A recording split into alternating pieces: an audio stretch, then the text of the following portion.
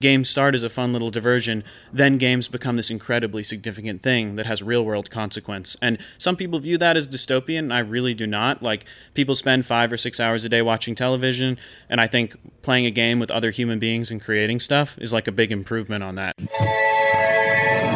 All right, what's up, everybody? This is Other Life. I am Justin Murphy. I just wanted to let you know that I write a free newsletter to thousands of people every week. It's where I publish my best work. I share events that you can come to and much more. We have an insane private community around the newsletter, and it's free. Go check it out. Just go to otherlife.co. That's otherlife.co. When you subscribe, I'm going to send you a folder of PDFs that contain all of my personal highlights from a bunch of my favorite books that I've read over the years. So you'll get a million insights after just a few minutes of browsing these PDFs, really. They're really special to me, and I just figured I'd share them with you all. So that's otherlife.co, otherlife.co. All right, Charlie, I want to start off with some of the spicy takes you were throwing at me the other day at a party I saw you at. Tell me about Web3 gaming as a whole, and what do people not realize about it? Yeah, I think that basically it's in two categories. The first thing I think people maybe undervalue is how soon it could become fairly huge. I think that's the major thing, and that Web3 gaming, I think, will serve as the first major kind of mass consumer win in crypto beyond the crypto exchanges, etc. I think it's going to be the first thing that leverages NFTs, which people love, and which is going to pull in a massive audience to participate with all the kind of beautiful plumbing that's been made in terms of L1s and DeFi protocols. So the first side to me is it's coming very soon, and I think it will be much larger than people think, and a lot of people are asleep at the wheel thinking it will take a long time. I don't believe it will. The kind of other side of it is that there's a lot of, like with any frontier space, there's a lot of confused theses, things that are not going to work at all. And I think among those is like sort of digital scarcity and around land as a prerequisite for participating in open user-generated content world. So that's like, there's basically, it's going to be really big, but there's also a pretty flawed reality right now, and we're trying to address that. That's kind of our thing. Okay, gotcha. Now, that's a very polite and diplomatic way of putting it. The other day, I think you said something to the effect of everything in Web3 gaming is a scam, except for Nifty Island. So let's break it down a little bit more and don't hold back. Sure. You were telling me how some of the marquee names in, especially the digital land and web metaverse plays, a lot of them are literally just empty vessels with a lot of hype and a ton of fundraising. Give me some examples. Let's go into detail about the things you were telling me the other day, because I think it's very interesting. Yeah, sounds good. And I'll be uncensored but vague in the ones that I mention, just because for fun, I guess, and because it's convenient. But so basically, for me, there's this like big assumption that people have. Like, everybody's excited about the metaverse. Everybody's like, okay, I totally see it. People are going to spend time in these virtual venues. They're going to play games. They're going to exchange value. There's going to be this huge amount of consumer inventory that emerges in these spaces.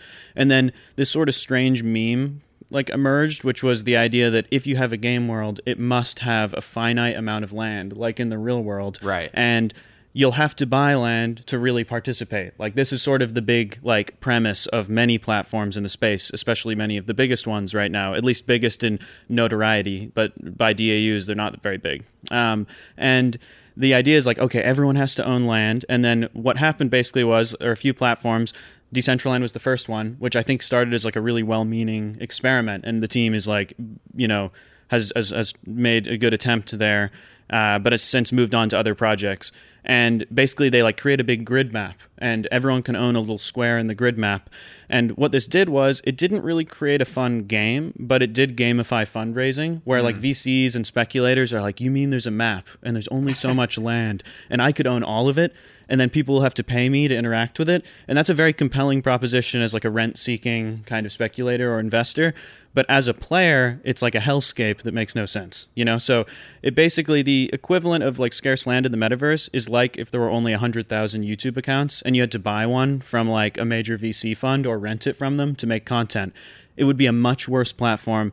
And that is like the fundamental premise that most of these game worlds are operating on. And they can run the experiment, but I'm like pretty much 99% like certain that it will not work, and that platforms that reject that premise will win. So what you're saying is that basically most of what is called Web3 gaming / metaverse projects in crypto is not really building games for people to play and to enjoy. It's more building games to play VCs, basically. That's exactly right. Yeah. So they are games, but they're gamifying something very different. That's exactly right. Yeah. It's right now there's like a very insular enthusiast investor crowd.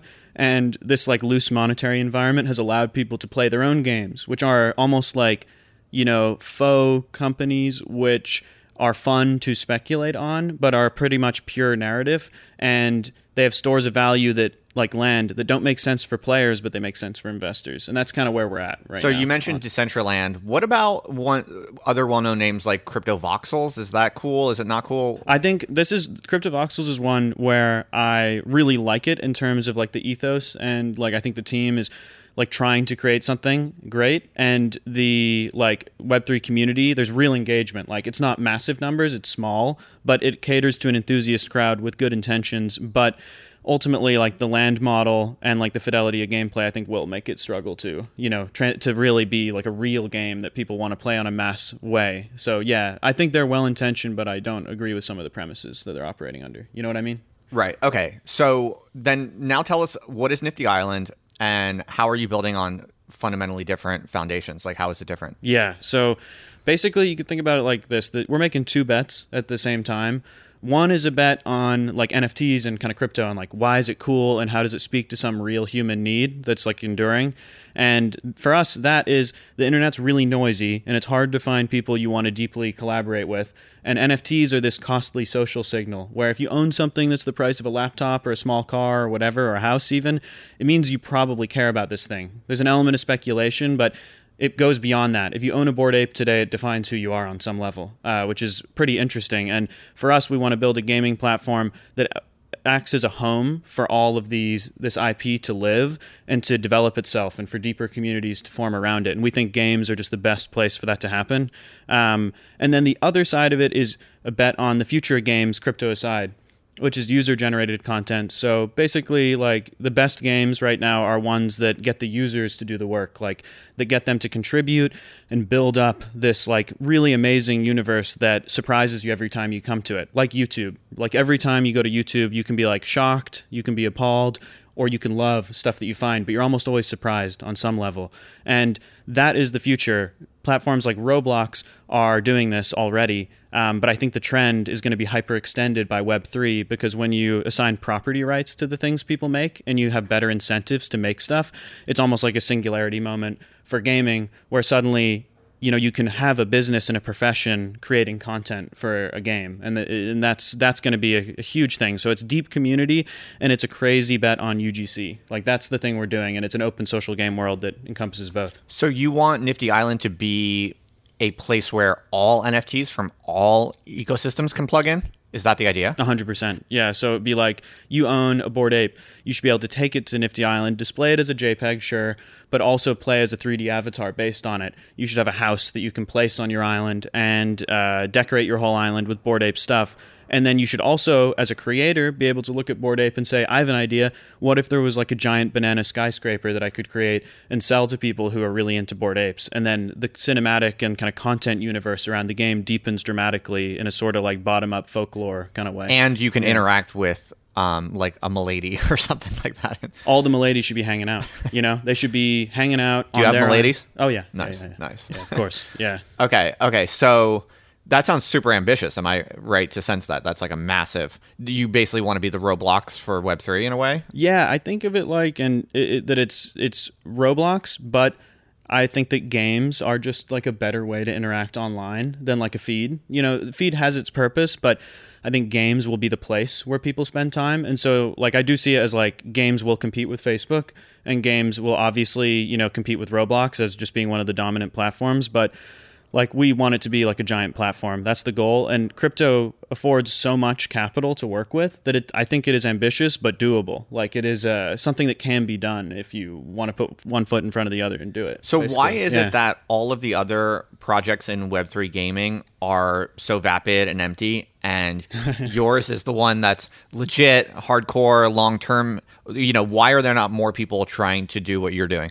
Yeah, I think there are good teams. There are good teams doing stuff, but there's a lot of noise. Like that's where we're at. And I think the main thing is that crypto presents like really challenging incentives for builders. And what it does is you could make a game, and that takes a lot of time and effort. You need a big team, and you need to march together in unison for like years to do it really well.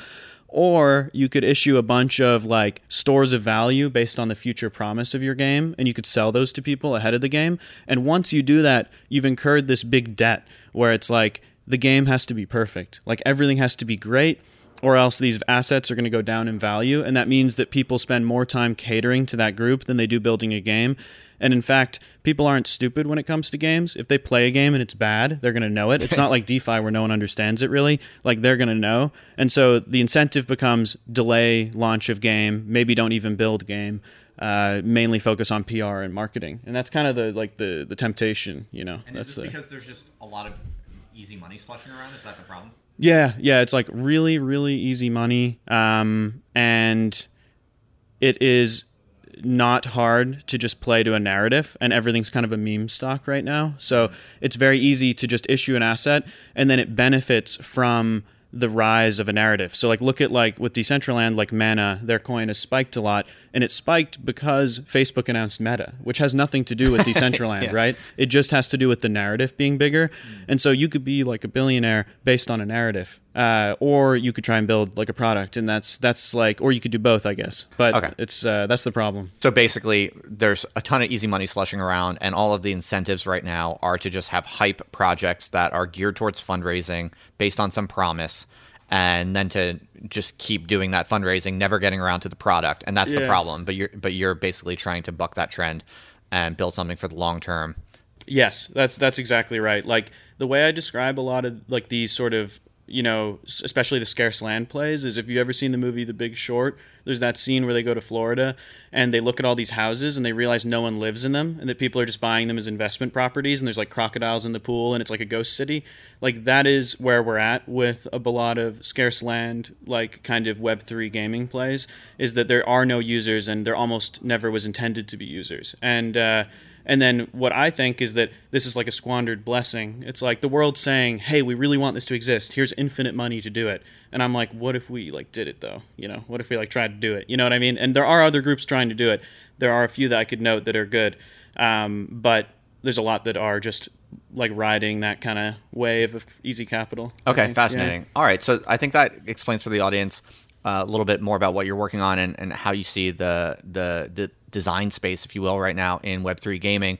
But I think my audience will also be interested to learn that you're a writer as well, and you bring to the table some interesting philosophical convictions, I would say. You have a fairly deep and interesting philosophical worldview that's gotten you into this. So why don't we start to talk about that a little bit? You have an interesting kind of story that you tell around humanism and post-humanism. So why don't we start with, at a high level, what is the problem with humanism? Yeah, so sometimes I have some thoughts, I write them down. I don't always have the most discipline to do it, but when I get around to it... Well, you're busy building a company, but you're a thinking man is what I'm getting at. Yeah, I do have some thoughts sometimes.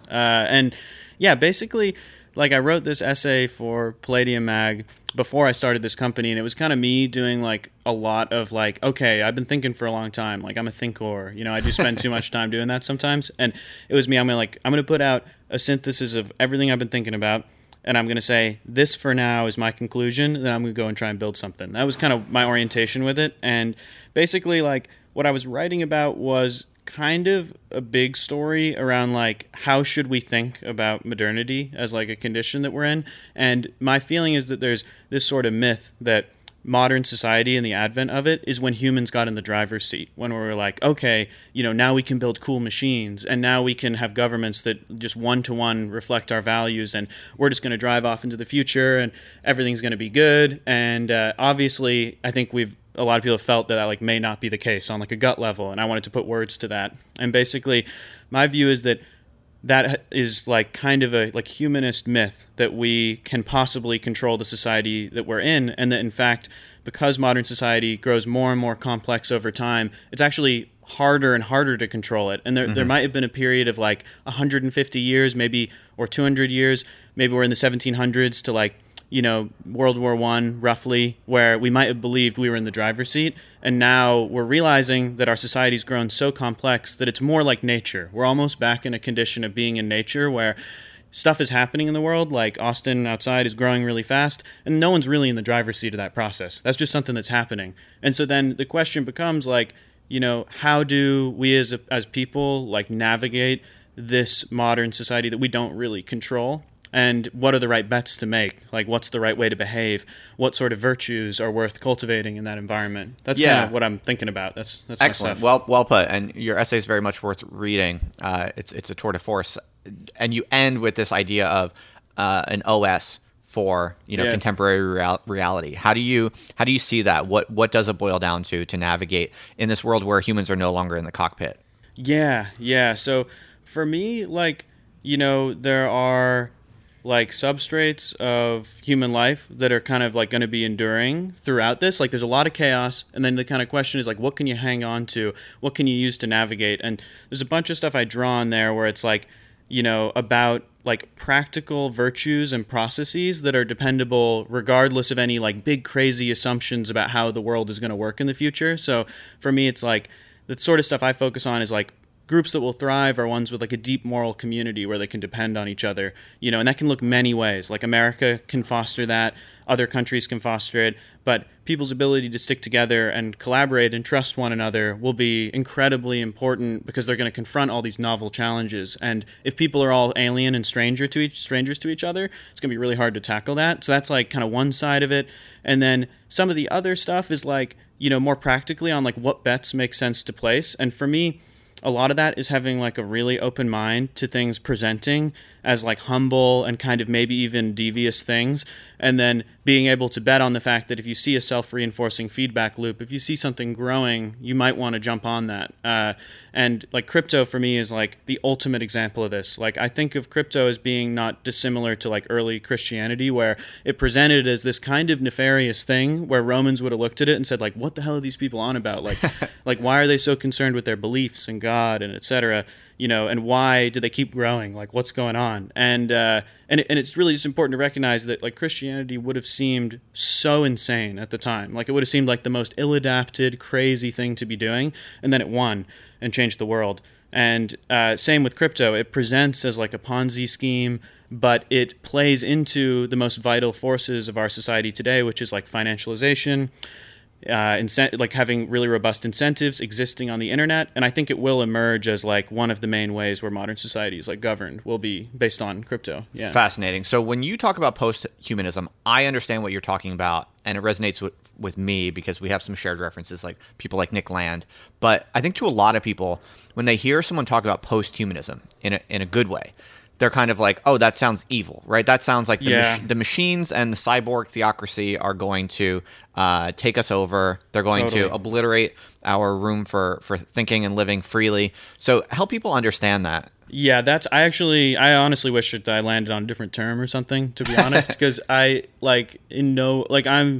it's not a case for saying like human beings aren't important. Like they're in my book, like, number one, call me crazy, but it's a case for humility where it's sort of saying we can view ourselves as these gods that have like figured everything out, and we know how like all of these sort of natural laws operate, and we have all these theories about how society operates, and we could believe that we really know everything. Or we could say, hey, we're actually just have a very small part of the picture. We're like very limited beings, and we need to like embrace that constraint and act with humility and play into what makes human beings great, which for me, first and foremost, is like our capacity for reinvention through deep ties with one another. So like that, it's a case for humility. It's not a case for saying like human beings don't matter. Like I say humans should have humility because we want them to matter. You know what I mean? Yeah, no, I totally know what you mean. And it's interesting. Like we do kind of need new words for some of this stuff because it's very confusing. In fact, people saying the same things will sometimes use totally opposite words. Like I had in last week, the first person I had in this new studio was James Poulos. You know who he is? He's on Twitter. He's an author. Okay, cool. He couches his ideas in the language of humanism. So he's very much kind of he frames his ideas against the post-humanism, against the Nick Land, against the submerge into the cyborg. Whereas you're kind of saying like, look, we're out of the pilot seat. there is this kind of machinic intelligence that is taking over, whether we like it or not. But what everyone here has in common, among whether it's James or you, and these different ways of framing it, is this shared sense that we need to create these bastions or petri dishes where human culture can thrive, where humans can actually survive and thrive. That's the common link. So it's like whether you couch it in a kind of humanist frame and you say you're against post-humanism and the cyborg theocracy, or you say, look, the cyborg theocracy is here. There's this machinic intelligence looming. It's kind of just like different aesthetic angles and different ways that you can frame it. But it is, someone has to kind of do this work of making the synthesis in a way, because a lot of people are talking at cross purposes with totally different languages. Totally, yeah. And it for me, like, the driver for this is like very, like, this is all this, like, and writing an essay and like talking about it here is like, it's great for the word cell homies. You know, we love this stuff. Like, it's fun. I love it. And then like the thing that anchors it in like, you know, real like deep purpose for me is like, it's basically like, I'll have kids one day. Like, what would I want to tell them about how the world works and like how they should operate? And the good news, I think, is that most regular people actually share a lot of premises with this. Like, most regular people have some conviction in like a higher power bigger than themselves, and they have pretty practical views around like, you know what, you got to stick together, you got to like have some good people in your corner, and you should approach the world with some humility. And then there's actually a very small group that's like hyper educated and has a lot of power, and they believe they know everything. And so it's what, you know, for all the like kind of, you know, philosophical terms, I tend to think like the goal is to give expression to what are very common sense things that most normal people believe, but then there's a group that sort of has all these theories and ideas and long academic papers about how the macroeconomy works and stuff, and they've gone into this mirage of like, you know, certainty, and I kind of, it's for them that you want to pull them out. Regular people kind of already get it. So was there a link between your post-humanist worldview that crystallized in that essay and the push into gaming in particular? Yeah, so I think first it's like just really visceral. Like, I love games. I've played games forever. Like, you're a gamer? For sure. Yeah, it'd be pretty funny if I wasn't, I guess. And admittedly, I play a lot less games now that I'm building a game. Well, I only play my own game, so there's that. But well, building a business is kind of gamified, right? Like, you're making a number go up. It's a 4X strategy game. It's like playing Civ, you know, with like, but more fun. Right, totally. And yeah, so totally. And so I'd play all these games as a kid, and what was really cool to me over time was to see something that felt like such a little diversion. Like, you get an N64 for Christmas, and it felt like this thing that was so apart from the world and kind of like a fun little escape for kids, right? That's what it was. And then people have grown up, they've kept taking it seriously, and games have become something that has increasing resonance across society. Like, everybody plays them. They are the most profitable form of entertainment and the most ubiquitous, really, especially like if you know, target like an age demo of like lower than 30 or lower, maybe even 40 and lower.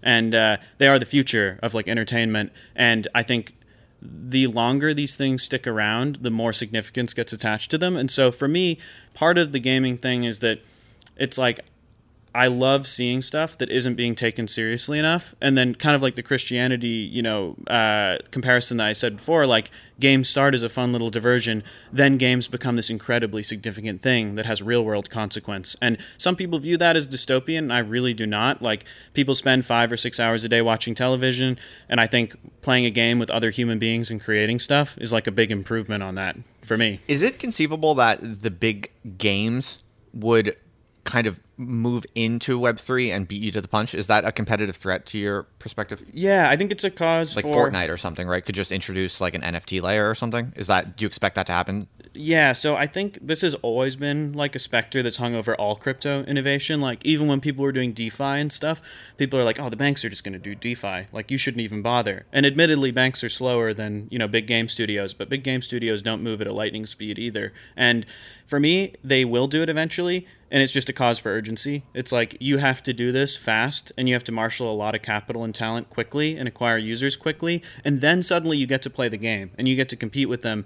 And the main advantage that we have is that we'll embrace Web3 more deeply than they ever will, and it will take them, like, I think, a decade to do it as deeply as we will. That's my guess. But, you know, they could move quicker than you think. Yeah, sure. Yeah. Fair enough. So when I hear you describe Nifty Island, it sounds like an insane engineering problem, right? Because you're talking about basically a game world that's able to pull in NFTs from any chain in any ecosystem and allow all of these different characters and identities to interact seamlessly. That just sounds like a mind-boggling engineering problem. So maybe you could unpack a little bit about, what that really involves. And because, I'm sure we have some engineers in the audience, some people listening or watching who maybe they are a Unity dev or they're looking to, get into this kind of thing. Unpack a little bit on a more technical level.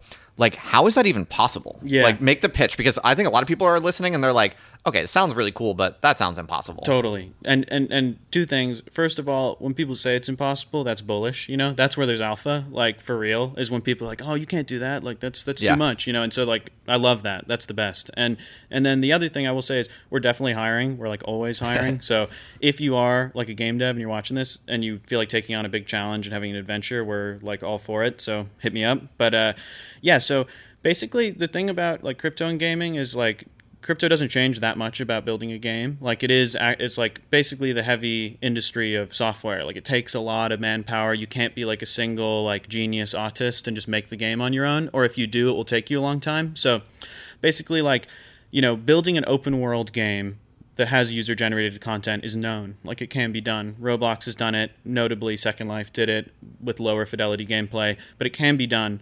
And so there's a bunch of challenges around, like, having user-curated environments, having those networked correctly, allowing people to visit them, ensuring that players can interact in real time in ways that are, like, server-side authoritative, such that you can play games and people can reliably know that if they take an action, someone else will see it. So there's a lot of challenges there. And then other challenges include being able to assimilate all this weird content that is, like, super heterogeneous. Like, basically, people are creating NFTs and there's all kinds of data attached to them and you have to be able to pull them all in. And that's something we spent a lot of time over the past year doing, and it's honestly in some level over my head because we have some galaxy brains on it. And but what I'll say is we're able to pull data from NFTs, from the metadata, and then we're able to run them through a process that makes them game ready, make sure they have levels of detail such that if they're hyper detailed and you're far away from them, you need it to be reduced such that it doesn't take up too much computing power and bog down game performance. There's challenges like that.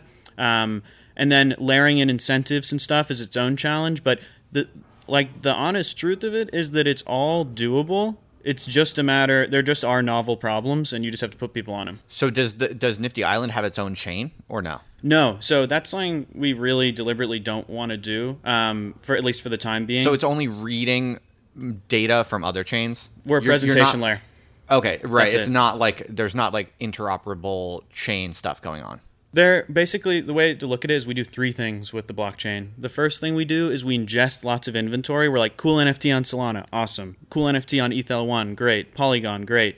And then we say the user owns these NFTs. We can tell that because they sign a transaction that indicates they own it. Then we pull the metadata in and we make it presentable in game and let people interact with it in different ways. And so very little of that occurs on chain. The only thing that's happening on chain is we're reading what is on chain, if you know what I mean. So that's one. And then the second is the creation and trading of user generated content. So you want to mint an NFT. That's a very known problem at this point. We have a unique minting dApp that will go live in like a month or so. And that will allow you to mint an NFT that is tied to 3D data that will work in games, like an avatar or a house or like a wearable. That's a known problem space, and we're just adding on what has been done. The final layer is like play-to-earn experiences, like people winning money in games. And that presents some challenges because as soon as money's in the equation, there are like issues where tolerance for latency is very low. Like if the game is unfair in some way, that's bad. If there's an exploit, that's bad. But there are ways to do these in measured experiments where you can creep towards the right answer rather than assuming you can do it all at once. So it sounds kind of crazy, but the blockchain game interface part is like fully doable and something that is really just in those three discrete buckets. That's how we think about it. Okay, interesting. So you're saying that none of this really requires some fundamental technological discovery or innovation. It sounds like this is mostly known stuff, but you're plugging it together in a way that is more long-term-ish than what you find anywhere else, just because everyone else is hustling, for fundraising and stuff. Yeah. So like there are for example, every game has a content pipeline where you take an asset and then you run it through a process that makes it work in the game. And then the asset appears. It could be a sword or a character. And we've had to iterate where we've had to say, we need a content pipeline that can assimilate a lot of weird stuff. And so that is innovation for sure. But it's not like creating something that's never existed. It's like improving upon what has existed before, So Yeah,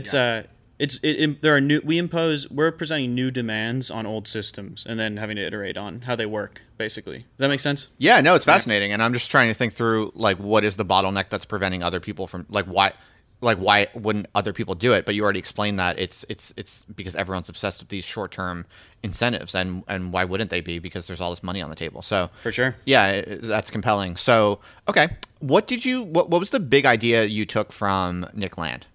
Oh, so yeah, I think for me the part there's part I discard and there's part I embrace. The thing I discard is sort of like the black pilled nature of it, you know? Like for me, that's like, I have like a rule, I'm like, no black pills in my swamp, you know? I'm like, what is the point? Like you're just forfeiting the future by believing that nothing is winnable, you know? And you'll always have faith that you can realize good things in any environment. It just seems like the right belief to have. So you're not into the horrorism and all of that, yeah? No, that's not my bag, you know? I'm out just coldness is not your god. I like wholesome stuff, you know? Right on. So that for me, like I discard, but the thing I embrace about it is one, the idea, his notion that like modern life is really chaotic and there's all this stuff happening which we don't necessarily have control over, and as like an actor in that environment, you have to like be almost reading like this cybernetic weather pattern, trying to figure out where the energy is and follow it. So I take it like the navigation grade stuff, as like Wolf would say from Palladium, you know, and then I like that bit of it. But then the kind of like values that are implied in it, I like don't agree. So I like him empirically and I like the systems he describes, but I don't necessarily share his like belief that it's all kind of like dark. Do you think that people who have concerns about crypto becoming this kind of catastrophically all consuming oppressor machinery, do you have any sympathy for that? Is there something there? Because I know a lot of smart people who maybe even are into crypto who nonetheless take very seriously that this might essentially be a kind of artificial superintelligence that is kind of descending on us. How do you think about that? Yeah, I basically think I sympathize with the concern, and then it becomes like, the beauty is like, if you narrow it into like what might actually happen, a lot of that fades away, where for me, I'm like, this is gonna win. Like, I don't see any world where like irresistible programmatic incentives that live on the internet aren't going to be utilized. Like, someone will utilize this, like, I promise you. Like, it will either be private companies, nonprofits, governments, individuals. Like, people are going to do stuff with this. It's like a new technology, like, oh, maybe the internet's going to be bad, but it's like, maybe the internet's going to win. You know what I mean? So, and then the question becomes, if you have those concerns, it's like, it's path dependent. You can dictate how this plays out. Like, it could play out for good or for bad, and even look at the different chains and the way they operate. Those have values implicit in them, and which one wins is largely up to us in terms of what we choose to use. So, to me, like, it's like the concern is right, and then it's like, I wouldn't let that have you sit on the sidelines. Like, I would be like, if that's a concern, how can we build this in a good way? Like with AI, right. People are like, let's build AI ethically. Like, let's do blockchain ethically too. Right. And what was the biggest idea you took from Alasdair MacIntyre? He is the most like underrated dude of all time. Super based. He's amazing. Like, he's great, and he's one where I have like unmitigated, endorsement. Like, I don't, at least as far as I know, he's never said anything I don't like. Yeah, he's wholesome as heck. He's a wholesome genius grandfather figure. He's wholesome. He's one of my countrymen too. He's Scottish as well, okay. So that's all cool. And he's great too because I love thinkers where they've clearly just followed a thread wherever it led them. And he was a communist for a lot of his life. And then he ended up rejecting that, embracing Catholicism, and having this deep concern with like morality and moral community. And I always love that. It's like what's great about Kanye, what's great about Radiohead is like they follow a thread, all the way, regardless of whether it fit their, preconceived notions at the beginning. So for me, like, one of my biggest like concerns I had, like kind of topics I wanted to delve into was like ethics and morality, which is kind of like why is this important vector of human life, and like how do you engage with that, and what is right and what is wrong feels like often very confused in modern life, and he speaks to that, and what he ends up grounding it in is that like basically like I guess I don't know how much I should get into this or not, but basically like he thinks a lot of the time people make moral statements that aren't rooted in any social reality. They're kind of just like, this is right or wrong, like on its own case, and I've reasoned that it is right or wrong. And what he says is like, Moral Life emerges out of a tight-knit community that defines each of us and gives us a purpose. And then right or wrong is dictated by how we fit into that whole. And for me, that's an incredibly powerful insight. And it says that like moral life is possible in a certain context. And so when I look at Web3 and crypto and the way we're building our community, I want to do it in a way where moral life is possible within it, basically. And I think he's like just one of the most wildly underrated thinkers, like, period. He's really great, really good.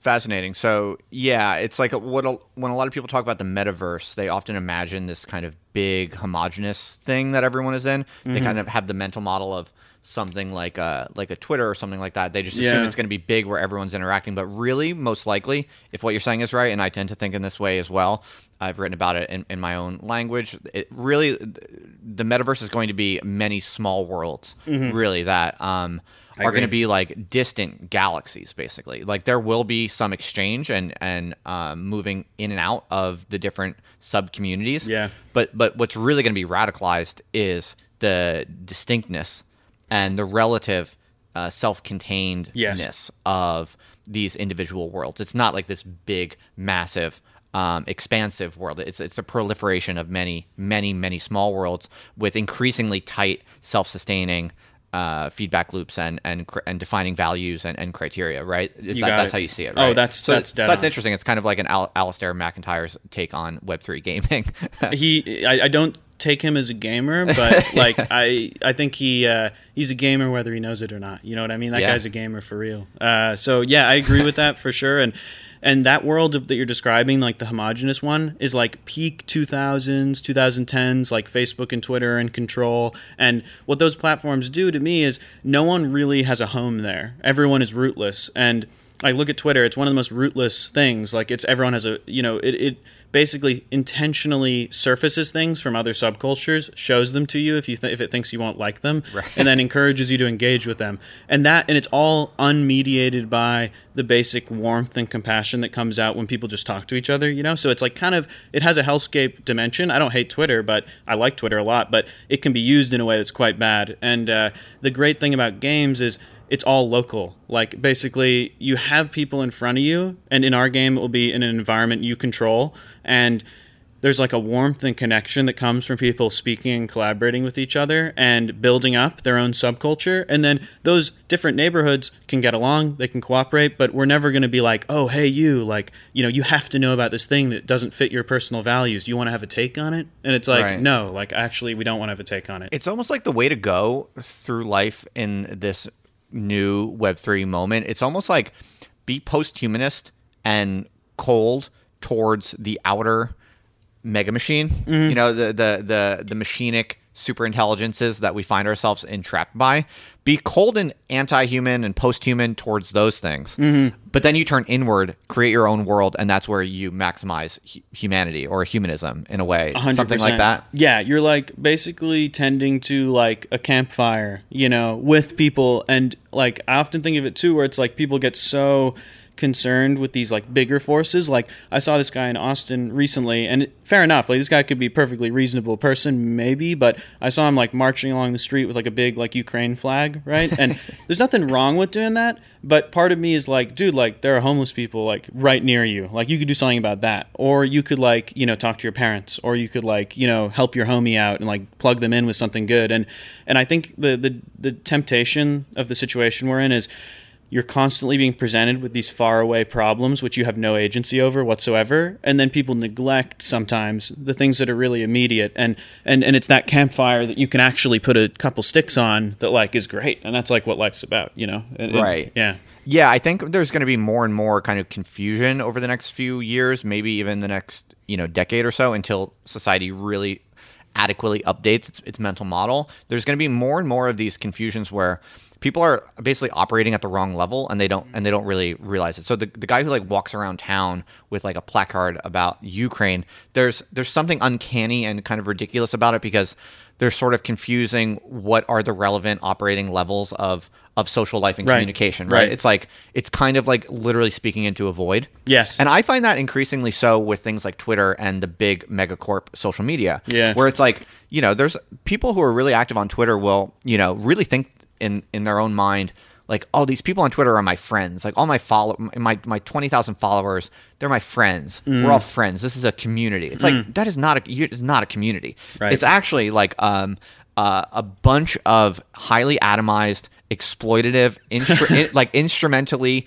rational atoms that are basically maneuvering this cold, empty space for their own power. Basically, it's like everyone.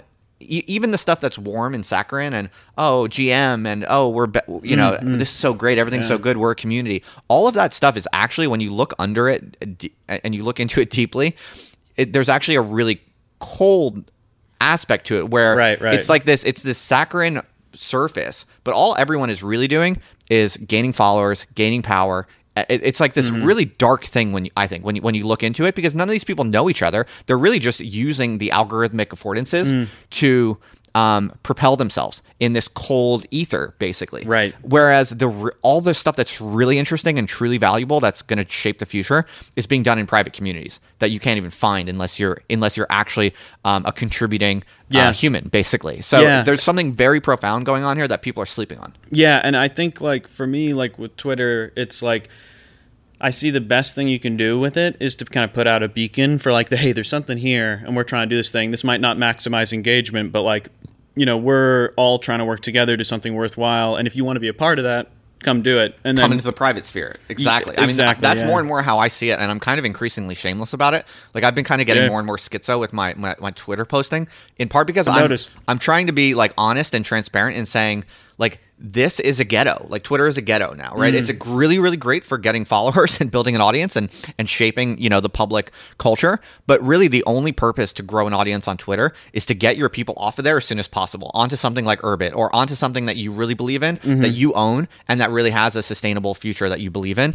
Yeah. And the one thing I'll throw in, just as always, I, try to steer try to mitigate the black pills, where with it, it's like Twitter just is this surface where it's challenging for things to grow, like that are genuine. And so you have all these people, and the funny thing is like there are all these people with like really good intentions and who are very nice, but they're sort of isolated and interacting in a public space that doesn't allow for like the truth to come through. You know what I mean? And so it's like, it is in a way like the thing I try not to do is let that cause me to lose faith in the existence of lots of great people, which I'm not saying you're doing, but it's like, hey, this is like a bit of a challenging environment. It's hard for good people to connect, but it's not that they're not out there, and it's not even that some of those people playing that game of follower growth might still be good, deep down, but the environment just doesn't allow for that to be expressed. Yeah, at least that's my hope. Yeah, totally. I agree with all of that. I'm kind of more and more of the opinion that in these like psychotic megacorp social spaces, you should be somewhat psychotic and whatever, like be proportionately disrespectful to the space to the same proportion that the megacorp is disrespectful to the humans in it, basically. Right. But then as soon as someone like DMs you or talks to you in private, or certainly if you hang out face to face, then you're just like a chill, cool, normal based person. Like that's kind of, I think like I would like to think most people who know me on Twitter and also know me in real life would basically, that's how they would probably describe me. At least that's like kind of what I aim for. Well, that's what when we first connected like long ago, that's what I was drawn to, as I was like, okay, like this person has good intentions and is doing good stuff. And I like that, and remaining genuine and having some mooring to the truth, even in an environment that doesn't reward it all the time. So I like that. And and then I think the just danger of how we engage with these platforms is that it's like it will shape you, so it's like, I look at people who have big followers and do really spicy takes, and I'm like, damn, like I'm too sensitive for that shit. Like I'm too much of a softie for that shit, like just because it would change me. Do you feel that there's an interesting kind of political cleavage in Web3, would you say? Because it seems to me like there's a handful of people like you and me who have this kind of more, Landian kind of skeptical attitude towards the philosophical and the political realities that crypto represents and portends. And then it seems to me that there's a larger faction, the more dominant faction, that seems to want to kind of act like this is all just rainbows. It's all like, we're all going to get rich without doing any work in the next, couple years. This is like easy, happy communism, and everyone's going to win. And like, do you have like? I hear you. This is also new, so I don't really have the right words for this, I also could be wrong. I feel like there's still not enough like podcasts and culture around like the actual lived cultures that are emerging now. Is that your sense of things? Am I onto something, or how would you characterize it? Yeah, I would say like people have to assume a stance on these platforms that isn't going to be like a robust and like nuanced truth, you know?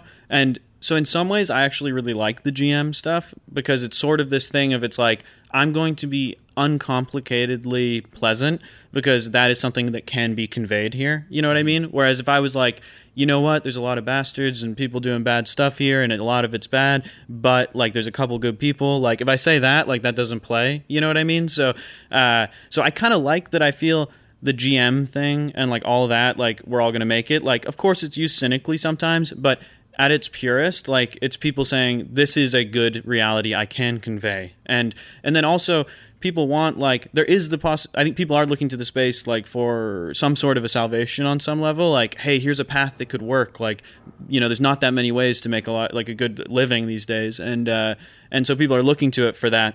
And being boosters of it too, and shills and whatnot. So it's so many things at once, like any meme. There's like the cynical version, there's like the live version, and then there's the like nice version, and they're all kind of intermingled in one, you know. So which, it might not be a satisfying answer, but that's kind of where I stand on it. Yeah, you know? No, I was just it's all new terrain, and I was just kind of curious if you had angles on that. Do you think there are any other interesting things going on in crypto or Web3 that are like utter bullshit that you wanna?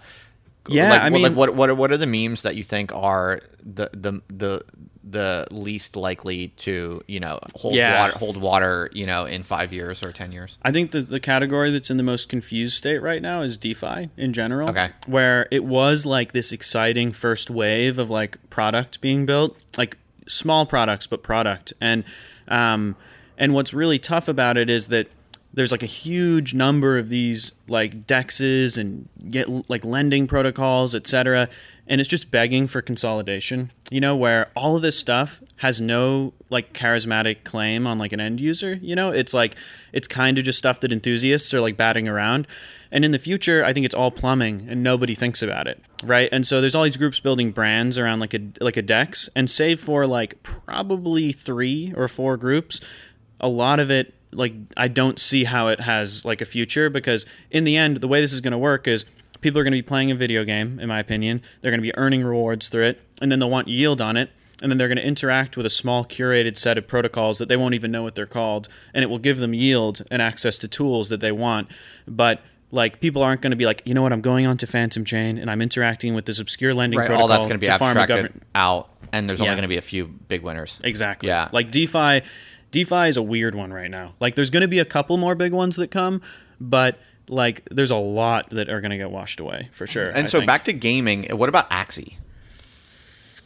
So Axie is one where like I'm extremely grateful to them, because what they did was they had a conviction in gaming when no one did. Like literally nobody. Like the foresight and vision you'd have to have, and like straight up grit to like push through a bear market where they couldn't like raise anything and they had to figure something out, to then push through and then find a path to like 3 million DAUs or whatever they had at their peak is like remarkable, and it has validated the space, and like so many companies have raised off the back of their work, including our own. So I have like a really huge amount of respect for that team. And then I think where they're at right now is they grew extremely fast, and they're trying to right the ship, because the way the game works is it kind of relies on constant user growth in order to keep the economic machine going that makes it kind of irresistible. And they're trying to right that ship and turn it into something that people play both for fun and for money, rather than just for money. And I think that's something they have to negotiate. And I think they're probably at a juncture right now where they're making plays, they have infinite money. Like I know some people on the team who are very talented. Like I feel like there's a good chance they figure it out. But really, like they legitimize the whole space, like big time. And do you think there will be multiple big game worlds, or that's going to consolidate also into 1 or 2 big winners? That's a really good question. Like there are 2 theses out there right now. One is like the separate, like I think there will be neighborhoods in the metaverse, but it's like, do those neighborhoods exist on one giant platform or many different ones? And I think there's going to be very few platforms in the end, because basically if you create the right tooling and incentives, people will create content for a world, and the returns to scale on that are like really significant on the networking side, the game infrastructure you develop, the tools you create to let people build stuff. that all, and also just users and like having people there. There isn't, crypto doesn't really change anything that like you can have like a constellation of like a trillion, indie game universes that all interact. Like I don't believe that is real. I think that's something people in crypto want to see happen because it kind of fits the ethos. But the raw reality is that like Roblox is like a incredibly vertically integrated, ginormous company, and that has allowed it to cater to a huge number of users and provide an experience that is good and that's really low cost to engage with. And so I think like gaming retains return to scale, and that UGC platforms will win in the same way that in Web3 gaming, just like YouTube has won in this. I don't think it will be any different. That's my view. Yeah. Okay, interesting. And I know that you have a kind of strategic thesis around basically trying to build the biggest public-facing, kind of user-oriented approach in making your game successful. Talk about that a little bit. Talk about how that's different than maybe some of the other attitudes, and talk about in detail like what will it take for a game such as Nifty Island to become the massive game world with billions of users that you want it to be. Yeah, definitely. My view right now is that crypto's going to pivot over the next year, where like a very small number of groups will put one foot in front of the other and try to acquire huge user bases, and then the whole space will pivot. People will be like, okay, value is clearly going to accrue to projects with users, which is like very obvious, but we've been in like a weird phase where that hasn't been true at all. It hasn't mattered at all, which is pretty funny. And so my view basically is that like it's going to come down to conventional like Web 2 and traditional gaming discipline around building a great game, measuring user attention, iterating, creating a great product. And then the unfair advantage that Web 3 presents is that you can let people earn and create in new ways in the game world. And the combination of those two is a winning formula. So for us, it's like as the game unfolds, we've never really sold anything to speculators at all. We've really just given things, for almost with only one tiny exception, to people who support the game. And that's the approach we're going to take throughout, is letting people come in, create, have a stake in this game world, and become like advocates for it and be a part of like a true and deep community around it. And that's the thing that's really hard to do with like Roblox right now. And for me, the goal is to make Roblox look a little like the Soviet Union, and then for ours to be this really open and like place of free assembly and creation, basically. And so that's very broad, but there's a lot I could say more specifically, tactically. Like we have a lot planned on the incentive layer for the game, which I can't talk about, but will be compelling. And then there's just a lot of block and tackle, like influencer marketing and really making a splash. Like that's important. So it sounds like something you're not so interested in is the meme around users owning the game itself or owning the land itself. It sounds implicitly like that's not the most interesting or important thing to you because you're building a normal startup. It's not a DAO. And so is there reflection there? Is that something, am I correct in characterizing your belief there? It's basically like there's a reality that games are centralized. Like, and if you think about like people are trying to put more and more stuff on chain over time, and the more computationally intensive it is, the harder it is to do. And games are on like the crazy far end of the spectrum. Like right now we've got like simple contracts that let you swap one token for one token or deposit a token and get yield on it. Like that is very low information throughput. And then games are like way over here. And so for the foreseeable future, games are going to be run like how they've been run. But what is different is the user can have a different relationship with the game where they can really own what they produce. And they can also, if there are scarce commodities tied to the game, which are resources, which are important for the game, they can own that and earn that. And then the other thing too is if you are truly saying people own the game, it's like you're running into like a set of regulatory headaches that just don't make sense to engage with. And there's so many paths that are like fully compliant and good that you can take. So there's a lot of considerations there, but the games are what games are, but users can have a new relationship with them and what they produce on it. Does that make sense? That's kind of the tack that I take. Yeah, no, totally. It sounds thoughtful for sure. Well, dude, we covered a lot of ground. This was a lot of fun. Thanks for coming in. I'm going to put links to everything we talked about in the show notes so people can check that out. And definitely if you're a Unity developer or interested in anything that Charlie was talking about, hit me up. Yeah, they're hiring. They're hiring. So, reach out. I'll put links in the show notes. Yeah, please do. I'll just say real quick on that, like basically if you want like an all-in adventure, like camaraderie, and a lot of upside, like that's it. And I know a lot of people have been in games for a lot longer than I have, and it's easy to grow jaded on what's possible, and that's fair because some people know more than I do. But like, I think there's really an opportunity for someone who's skilled and looking for a mission to jump in. And yeah, I'll have your back 10,000%. And do they have to move to Austin, or it's remote? Oh, fully remote, of course. But you probably want to move to Austin. Could be fun, but you don't have to. Yeah, we make one narrow claim, which is just like, let's build it, and then everything else is just up to you. That's basically it. Okay, right on. Well, I'll put links in the show notes, and you reach out to Charlie on any of this stuff. Thanks for coming in, man. This was fun. Peace. Yeah. Later. All right, that's a wrap. Hey, thank you so much for listening to the podcast. You made it all the way to the very end, so you must really like the show. In that case, I would be super grateful if you'd be so kind to leave a review on Apple Podcasts. All you have to do is go to otherlife.co/review. That's otherlife.co/review. And it'll send you to Apple Podcasts. Just leave a review. You can be honest. Tell me what you really think. I'd really appreciate it because it'll help other people find the show, and I'm really trying to grow out the podcast. So thanks for listening, and thank you for leaving a review. I really appreciate it.